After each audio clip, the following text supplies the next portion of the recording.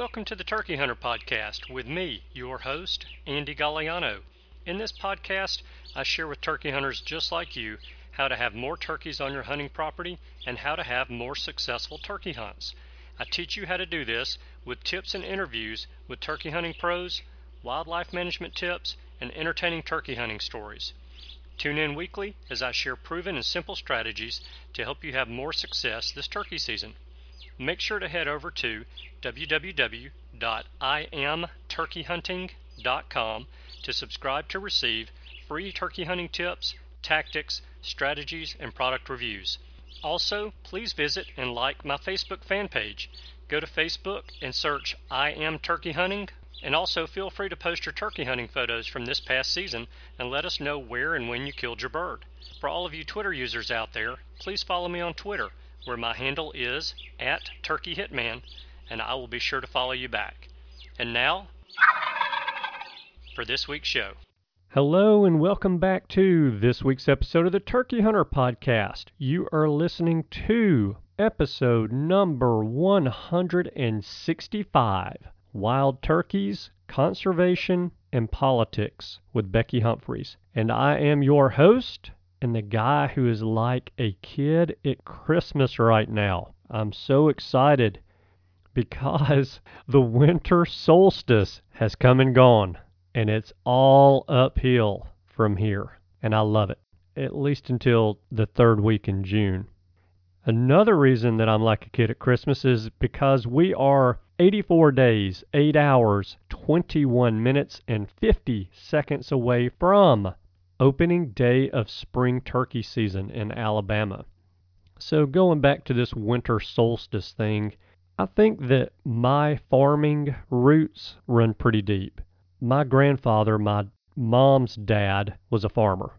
He grew vegetables and annuals and sold those at the local farmer's market many, many years ago. And after that, he got into the nursery and landscaping business, and pretty much my entire life, while he was still alive, he was in that business. And my dad was also in that business, and I grew up working in that business at my dad's store. And I loved it, but I also realized that it is a tough way to make a living. I saw it every single day growing up, and especially saw it in the winters. So I chose a profession that put me behind a desk every day instead of outside every day. But like I said, I think that my farming roots run deep, and here's why. I really can't stand these short winter daylight hours that we have. I do not like the sun setting at 5:10 p.m. and it being pitch black dark at 5:30. And you guys who live up north who have even shorter periods of daylight each day, and you guys who live in Alaska who have almost no daylight at all in a day right now, I don't know how you do it. My body tells me that when it gets dark, it's time for sleep. And while I would love to do that, I'm afraid that if I went to bed at 5:30 in the afternoon, my night owl wife would probably leave me. So I have to try to at least stay up until 10 or 10:30 every night as a good compromise for my lovely bride. Anyway, more daylight hours are ahead for us in the next 6 months, and I am very excited about it. And I have realized that I've now done this 2 weeks in a row. I'm off on a tangent. I've gone down a rabbit hole about something completely unrelated to turkey hunting. So, let's get back on track now. I guess I'm going to need to start snorting some Adderall or Ritalin or something. So, here's what I have in store for you guys today. There is a lot going on in the political arena that should be of interest to us sportsmen and women out there listening. There are currently bills in the House and Senate that affect our access to public lands for hunting and fishing and even photography, believe it or not. They affect our opportunities to enjoy shooting sports, and there are bills that affect our access to certain gun accessories and parts and modifications, some of which have a purpose in hunting and some do not. But as sportsmen and women, we need to be aware of and vocal about our positions on certain legislative proposals that affect our opportunities to enjoy the outdoors and hunting. We cannot sit back and think that we outdoors people got this in the bag because it's pretty much a no-brainer. The reason that we can't sit back and think that is because the antis and the environmentalists are not sitting back thinking that they've got this in the bag. They're acting to let their voices be heard via social media, writing letters and making phone calls to their representatives, and attending town hall meetings and, as we all see on the news, protests, because the news loves a good protest. As ridiculous and unfounded as the voices of these environmentalists and anti-hunters can be at times, oftentimes it's not about what is being said. It's about how loudly it is being said and how often it is being said.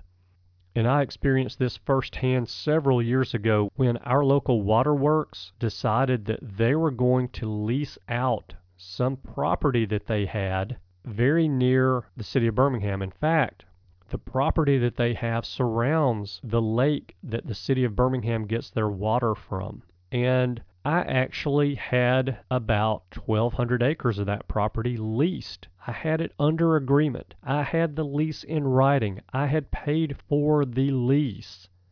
When word got out to some of the neighbors that the waterworks had leased this land out for hunting, the neighbors went ballistic. And they went to the waterworks, and they raised Cain, and they finally got a meeting in front of the waterworks board. I was the only person there at that waterworks board meeting to support the decision that the waterworks had made to lease that land out for hunting. Everyone else there was protesting that decision by the waterworks board to lease that land out. And here's why. And I'm not lying when I say this. One person stood up and said, "My property borders some of this property that is leased by the waterworks to a hunting club." And now that land was actually leased for bow hunting only. No guns at all. Shotguns, rimfires, or centerfire rifles. No guns. Bow hunting only. So this gentleman stands up and says, "My property borders the property that the Birmingham Waterworks has leased out to a hunting club now. And I'm just afraid that I'm going to be sitting in my living room one day and an arrow is going to come flying through the window in my living room and stick in the living room wall. And not only that, but I have dogs that I keep in my fence in my backyard. And what's going to happen if somebody shoots one of my dogs with a bow and arrow thinking it's a deer?" Now, no regard at all was given to the fact that in the lease that every lessee signed with the Birmingham Waterworks, there was a clause that said there will be no hunting within 100 yards of a structure. No regard was given to the objection of, "I'm afraid someone's going to mistake one of my dogs for a deer and shoot it." I've seen a lot of dogs in my day, and I'm pretty sure that when a dog comes within bow range of me, I'll know that's a dog and not a deer. And I'm pretty sure that most of you listening to this show are probably in the same boat that I am in. In fact, I'm going to go out on a limb and say none of you would mistake a dog at 40 yards or 50 yards for a deer. But wait, there's more. Another person stood up and said, "I'm very concerned about the waterworks leasing this land out to hunters because when these men and women are in the woods and they're hunting, where are they going to use the bathroom? They're going to use the bathroom in the woods. And, well, I'm afraid of their human waste getting into our drinking water and contaminating it." All right, so I promise you, I am not kidding. That man stood up in front of 150 people and said he's concerned about people using the bathroom in the woods and that human waste getting into the water supply for the city of Birmingham. The unfiltered and untreated water supply reservoir for the city of Birmingham. This is a 1,000-acre impoundment that is anywhere from 10 to 20 feet deep. And this person is really concerned about human waste from hunters contaminating the water supply. Sound logic and reasoning does not matter at meetings like this. At no point did someone on that waterworks board say, "Sir, have you given thought to the fact that these 50 people who are going to be hunting this land around this 1,000-acre impoundment are not going to be living there day and night, using the bathroom 6, 8, 10 times a day in the woods, like the deer and the pigs that they are going to remove from the property that are living in the woods and using the bathroom 10, 12, 20 times a day and contaminating your water supply?" No one on the board said that. So I'm going to say this again. When our voice is the only voice in opposition of what 150 other voices have to say, it does not matter if any of those other voices being heard that oppose ours have any merit. There is strength in numbers. And despite all the science that suggests that it is wise to lease out that land around Birmingham's water source for hunting to help thin the wildlife populations in those areas, we hunters lost. And I'm convinced we lost because I was the only one at that meeting in favor of the decision that the Waterworks Board made to lease that land out.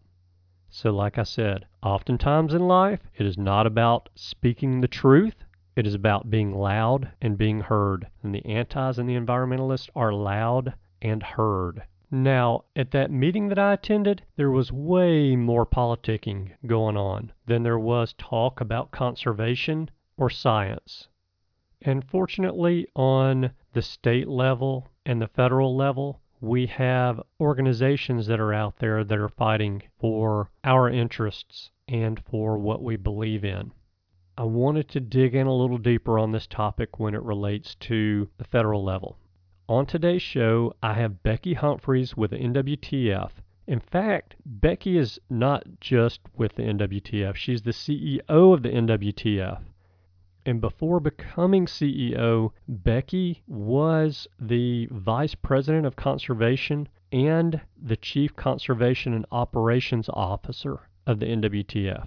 In fact, her entire professional career has revolved around conservation and wildlife management. So who better to run the NWTF and to lead it through accomplishing its objective to save the habitat, save the hunt? Becky and I are discussing some wild turkeys, conservation, and politics in today's show. So let's get into the interview, and I'll see you guys on the other side.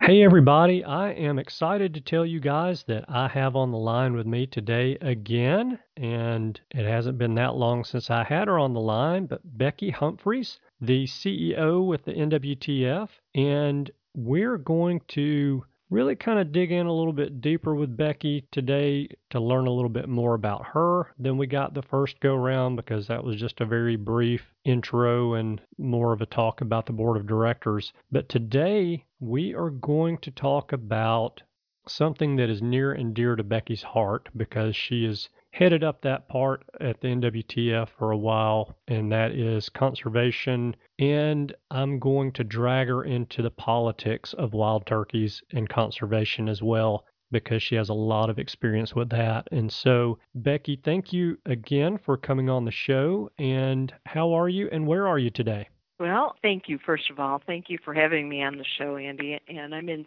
sunny South Carolina, Edgefield, South Carolina. I'm actually sitting in my office right now, and it is a delightful day. It has finally cooled down, and we've had some nice brisk weather, and it's been delightful. It feels like fall hunting season down here.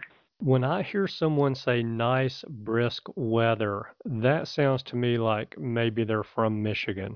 Well, that's right. So down here, people will say, it's darn chilly. It's cold. And I'm thinking it's just getting comfortable. So you're right. It's all our perspective. Yes, indeed. So before we dig into some of these questions that I have for you, I have a little segment in the show that I like to call the Rapid Fire Q&A. And basically, I'll run through, if you want to play along, I'll run through and I'll ask you 30 questions. And the goal of the rapid fire segment is to answer those questions as quickly as you can and maybe try to beat the fastest time out there. So if you want to play along, I can get the stopwatch ready and we can jump in and go with these questions. And now the questions are really more along the lines of probably something that you've been asked around the campfire at hunting camp instead of All right. getting into the science of wild turkeys and that kind of stuff. All right. All right, so let me get the stopwatch here. Okay, and I will start the stopwatch as soon as I start the first question, and whenever you're ready, we'll get going. Okay, I'm ready. All right. Wild turkey, grilled, baked, or fried? Oh, baked. Wild turkey, on the rocks, neat, with cola or with water? I like it on the rocks with 1 teaspoon of water. All right. Number of grand slams? Ooh, 1. Have you ever killed a bearded hen? No. Have you ever killed a jake? Yes. Would you prefer a 10-minute successful hunt on a 2-year-old or a 4-hour-long hunt with a clean miss on a 4-year-old? Oh, a clean miss on a 4-year-old. Favorite camo pattern? It's all about, pardon? Oh, go ahead. It's all about anticipation for me. There you go. Good deal. Your favorite camo pattern? Oh, mossy oak, of course. Wild turkey legs, for dinner or for the dog? Oh, they're for soup. They're for dinner. More or less than 5 strikers in your turkey vest? Less. The state you killed your first wild turkey in? Michigan. The state you killed your last turkey in? Michigan. Sit in a blind for 4 hours and squeeze the trigger, or run and gun for 1 hour and not shoot? Oh, that'd be a tough one for me. It depends. It depends on the day and whether I can. I like doing both, but probably sitting in the blind would be more it for me. All right. Rios or Osceolas? Osceolas. Osceolas or Easterns? Eastern. Easterns or Merriams? Eastern. Fields turkeys or woods turkeys? Wood turkeys. Shotgun scope, rifle sight, holographic sight, or beads? I have a shotgun red dot. Rubber boots, leather boots, or snake boots? Rubber boots, neoprene boots. Favorite place you've ever hunted? Oh, probably a hillside in southern Michigan. The most turkeys. Berry County. Okay. Most turkeys you've ever killed in a season? 2. The least number of turkeys you've ever killed in a season? 0. Out of all the states you've hunted, which state has the most uncooperative turkeys? Oh, Lordy. There'd be, I'd have to say probably Georgia. Okay.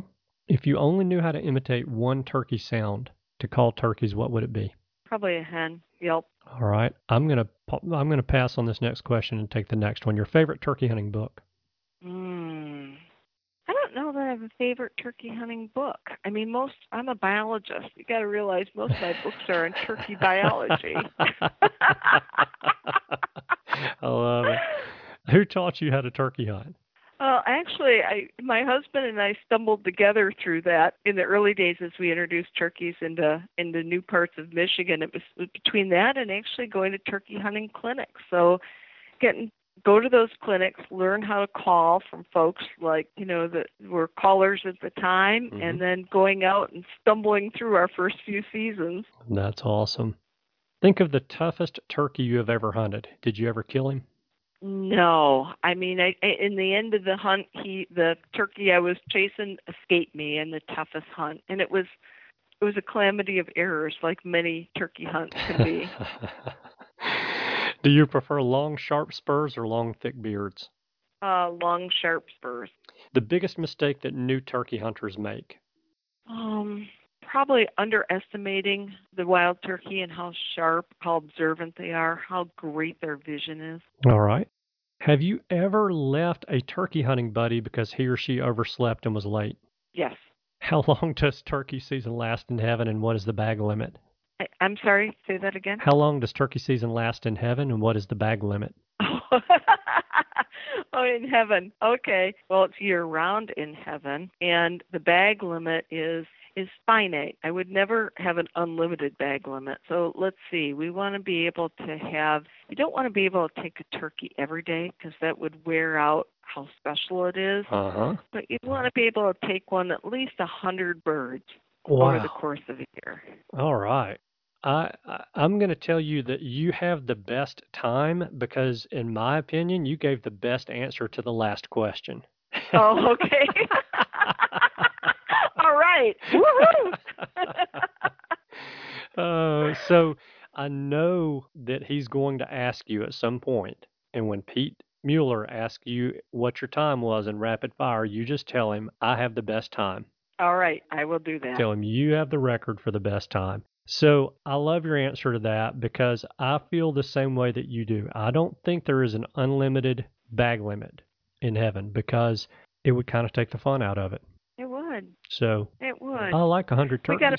We got to pace ourselves. I'm thinking one every third, fourth day. That would be pretty awesome. I agree with you, and I would say that that is about the perfect answer that I could expect from a biologist as well. So if you want to know when the recording is over, I'll let you know what your time was. All right. Because as of right now, you got the best time. All right. Well, thank you. Okay. So I appreciate you doing that. I think those are fun questions to run through. The question that I skipped is, tell me who, let's see, let me read it to you. It is the best turkey hunter you know. And I didn't ask that question because I had someone turn the table on me on the rapid fire Q&A not too long ago, and they asked me that question, and it made me a little uncomfortable because I know a lot of very good turkey hunters, and to single one out was extremely difficult. So it is. And sometimes they're different. They're great turkey hunters for different reasons. That's right. You know what I mean? Absolutely. I mean, they can be highly successful, great callers, know about the bird's habit, but then there are those people that share all the information so well, and they tell you such, they make it fun because they're willing to share part of themselves and the history and great people they've known. And then there are other people that are they're such great folks in terms of knowing, all about the landscape. They know about the geology of an area. So it's just so much fun to see the different people. And then there's the cultural aspects. I mean, there's so many cool things that we see when we're turkey hunting, that you stumble upon that people share with you. And that's really fun too. Absolutely. Yeah. So you got into this a little bit during the rapid fire Q&A, but tell us a little bit about yourself and how you got into turkey hunting. Well, professionally, I've been a wildlife biologist. That's how I started my career in Michigan. And I was involved in turkey reintroductions in Michigan. We had birds in two parts of the state, populations that started from game farm stock that came from Pennsylvania. Mm-hmm. But those birds never really expanded their range nor did all that well. And so when I was a field biologist early on, we were looking at ways to expand that population and actually got involved in working with the National Wild Turkey Federation and trading and getting some birds from Iowa and Missouri and some other states that we introduced. And then from there, as a field biologist, I was involved in trapping some of those birds once their populations started to come along in Michigan and relocating them to other available habitat. Yeah. With that, my husband is a wildlife biologist also. Bob's passed away now, but we managed pretty prime real estate for the wild turkey, and we live in an area that has great habitat. And so we kind of worked our way through trying to learn how to turkey hunt. We were both duck hunters. We were both upland bird hunters. And, turkey hunting had all the great things. You had the opportunity to call the birds in, use decoy.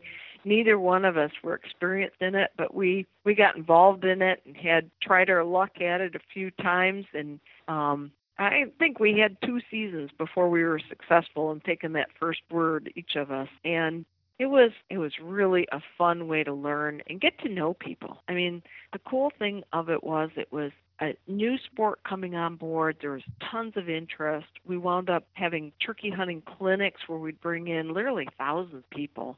And at that time, buying calls and such you just couldn't go down to the local sporting goods store and see your see your selection of camouflage and decoys and calls. So it's about going to those clinics where you would have call makers come and give calling demonstrations and all the rest of it. It was a lot of fun. Mm-hmm. It was fun to learn about that. It was fun to work alongside hunters that were so excited about sport, were so excited about restoring populations. And really, that's where I made my first friendships with the National Wild Turkey Federation. Yeah, that is a cool story. And to be part of that reintroduction of turkeys into Michigan had to be something very exciting and very interesting from as far as your professional training, but also just as a person to watch these birds being brought in and reintroduced and, watching the population come back. So that had to be a lot of fun and very rewarding. Oh, it was. And it gave me an opportunity. I mean, when we release birds, I remember when we first saw birds on our own property, and then when we harvest our first birds on our own property. And my next door neighbor just died this past year. Floyd was 99 years old. Oh, wow. And Floyd, I picked him up when we were doing those reintroductions, called him up one day on my way to release birds that we'd gotten from out of state and asked if we wanted to go on it. And he picked him up on the way to the release. Floyd, I remember, was out there, opened a box, and he talked about how wonderful that was. And then we took Floyd out when he harvested his first turkey. And Floyd, even this last year that he was alive, when he would tell that story, he'd get tears in his eyes, talking about seeing those birds, those beautiful birds come out of the box and see them fly across that field, and then watching him on his own property, and then going out in the woods and actually shooting one of those turkeys. And that's the cool thing, when it touches someone so deeply that it's one of those moments in their lifetime that they always tell with tears in their eyes, and it means a great deal to them. What a neat story that is. That is really cool. Well, I want to talk to you a little bit today, as you already know, about conservation, where we've come from, where we're headed, the NWTF's role in that, and look at some of the politics of all that. So, as most everyone knows, and especially those of us listening who are NWTF members know, the focus of the NWTF has shifted. Its goal has shifted, and that is from reintroducing turkeys on a widespread basis to more or less protecting our hunting heritage and giving us access to be sure that we can always get to these turkeys that have been reintroduced into these areas across the country. So the NWTF has come out with a new initiative called Save the Habitat, Save the Hunt. Can you tell us what exactly that is and why the NWTF feels that it's important for the future of turkey hunting and to the members of the NWTF? Oh, sure, I'd love to. Save the Habitat, Save the Hunt. It's really it's a 10-year initiative. We're at the midway point of it right now. And it was really a challenge to ourselves, to our members, to be able to go out and conserve 4 million acres of prime turkey habitat, to make sure that we're actively managing and creating that great habitat in the most important places around the country, to create 1.5 million or recruit 1.5 million new hunters into the sport of hunting, and to open up at least 500,000 acres to land that hadn't been open to public access for hunting. We're ahead of schedule on that 10-year goal, but we measure ourselves. One of the fun things about this initiative is that we're keeping track of every acre that we work on for conservation effort and active management, hunters that are created, that we're involved in that creation of that hunter and recruiting or retaining or reactivating that hunter back into the sport, and then acres of access. And we feel that the great part of the National Wild Turkey Federation, and why I feel they are spot on, is our mission recognizes that not only is it about the conservation of the wild turkey, but the preservation of the hunting heritage. That it takes people on the landscape to have great conservation because they protect it, they fund it, and they make it happen. And so it takes both people and turkeys to make turkey conservation, to make conservation and the passing on of our hunting heritage live into the future. Very good. When I was writing the questions for this interview, I got to a couple of questions and I said, this is really kind of downplaying what it's taken to get to this point to where we can look at these things, really on a much broader scope. And I don't want to brush by the fact that the huge contributing factor to the NWTF being so successful in its goal is dependent and has been accomplished on the efforts of its volunteers and employees in the fields and on the streets. But I want to focus the questions in the rest of the interview more along the lines of the political side of turkey hunting. And so, with that being said, what are some of the most recent legislative victories for the Save the Habitat, Save the Hunt initiative and or for our hunting heritage? Well, they've been several of them. We've been working, I won't say there's a victory on this yet, but we've been working very hard nationally on both forest reform and fire funding. The U.S. Forest Service is a huge partner to the National Wild Turkey Federation. We've had a shared position, what we call a making tracks position with the U.S. Forest Service that's housed right in with our staff to make sure that we are helping the Forest Service actively manage habitat on the ground. Mm-hmm. And for individuals who probably may or may not be aware of it, but there's been, as time has gone on, more and more of the Forest Service budget has gone to fire suppression, where at one time it tended to be a fairly small percentage of the budget. What's happened is the majority of both their staffing levels and their funding now goes into addressing fire suppression because of these tremendous wildfires we've been having. Right. And while cool, slow-burning fires, prescribed fire, it can be really good on the landscape to get rid of fuel load and is part of the natural fire-driven habitats of many areas. These hot fires that are feeding off of excessive fuel loads and diseased trees that have not been actively managed are just causing devastation. Not only are we burning up tremendous fiber supply that we could use in this country, but then you wind up burning the organic material right down off the forest floor, and with that you get tremendous erosion. It winds up causing fish kills, streams, and poor water quality, and terrible air quality that negatively impacts human populations as well as the other wildlife that's there. So we've been real active on that. We have testified in Congress 3 times to various committees on this. We're hopeful the Resilient Forest Act is passed the House. There aren't the current votes in the Senate. We're working on that right now. I was just in D.C. this past week meeting with both the Secretary of Agriculture, Sonny Perdue, Secretary of Interior, Secretary Zinke, on this very topic. And then meeting with Congressman Westerman in the afternoon, who's from Arkansas. He's a registered forester. He's the only forester in Congress, but he gets this issue, and he has the Resilient Forest Act that he has sponsored and moved forward through the House.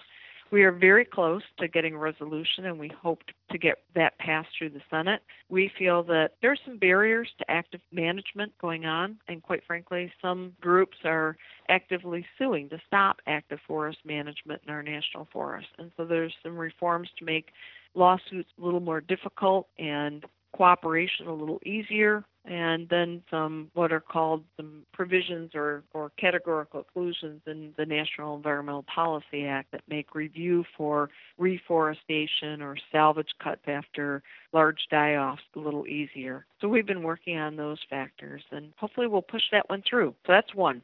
At the national level, also, there's what we call the PR Modernization Act. That stands for the Pittman-Robertson Modernization Act. That's the Wildlife Restoration Act was passed in 1937. It's the excise tax that falls on sporting arms and ammunition, and it goes to the various states through a formula, and they apply for it through the Fish and Wildlife Service, and that is the main funding source for wildlife conservation across the United States at the state level.